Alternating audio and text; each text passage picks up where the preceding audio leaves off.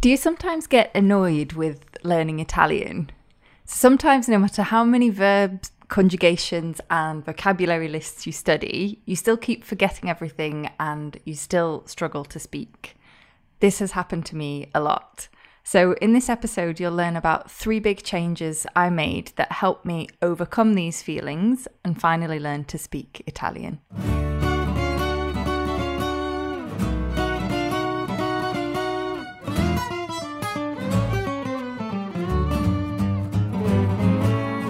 Ciao a tutti e benvenuti. Hi everyone and welcome to Learn Italian with Joy of Languages. Ciao a tutti!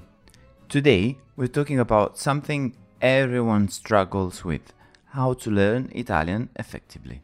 This is close to my heart because I started learning Italian very ineffectively without realizing it. I was terrible.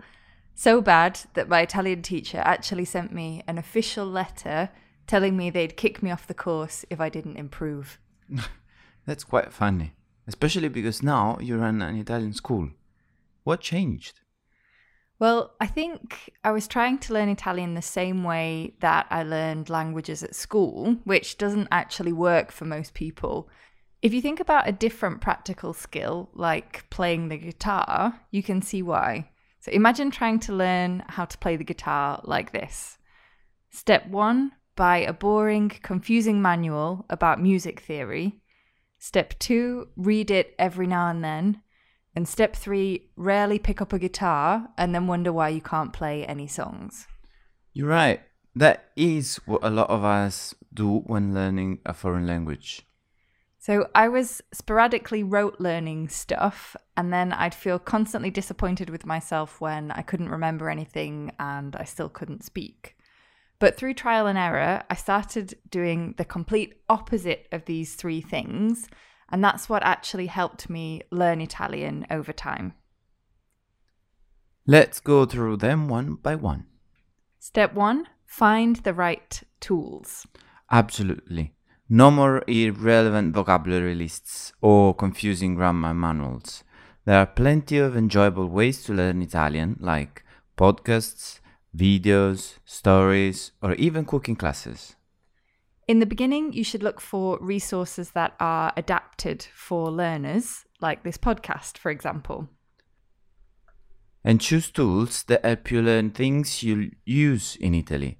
Avoid apps with phrases like, the baby is eating an apple. That's not much use when you want to order coffee or chat to a taxi driver.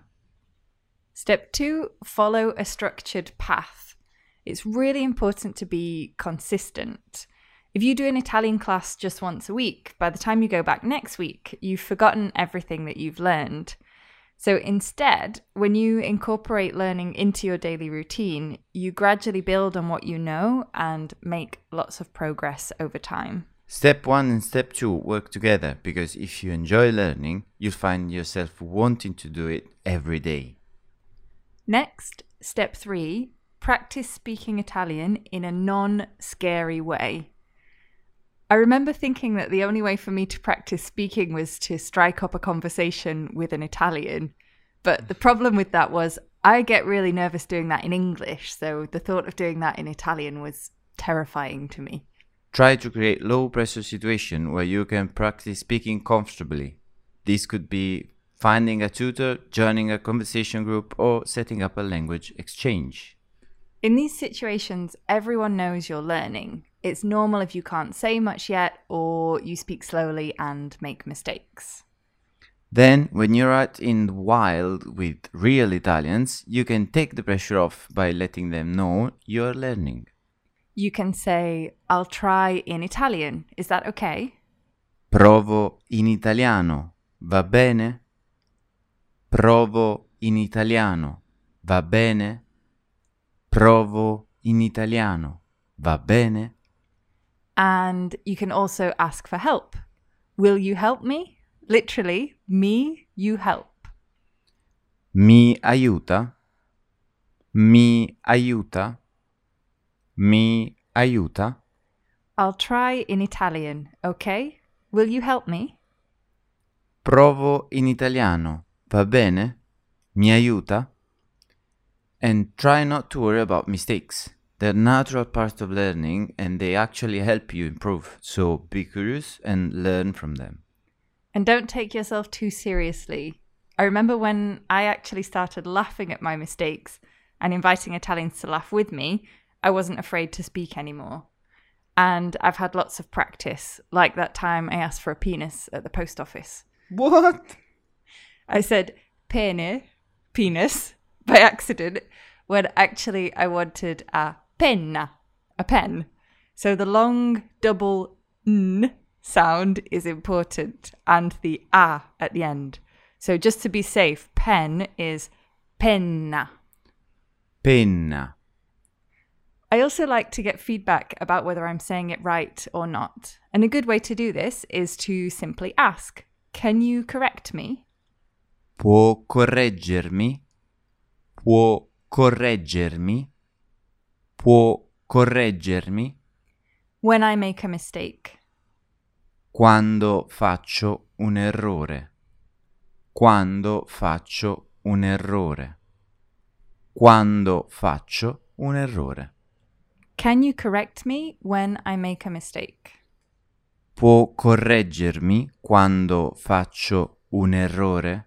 So those 3 steps are 1, choose the right tools. 2, follow a structured learning path. And 3, practice speaking in a non-scary way. If you need some help with these things, we'd love to welcome you to our online Italian school. Doors open next week.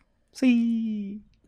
Our programs are based on the same system that I use to learn Italian. So you'll find fun lessons with a focus on common phrases that you'll use in everyday life, and a structured path with daily lessons that are adapted to your level. Most importantly, you'll get plenty of opportunity to practice speaking Italian in a non-intimidating environment, with feedback and guidance from our friendly Italian teachers. If you think you might be interested in joining us, enrollments open on Thursday, the 7th of September. Places tend to sell out, so now's a good time to mark it in your calendar. You can also join our newsletter to get notified via email. We'd love to see you there. To find out more, click the link in the description for this episode. See you next time. Or as we say in Italian, alla prossima.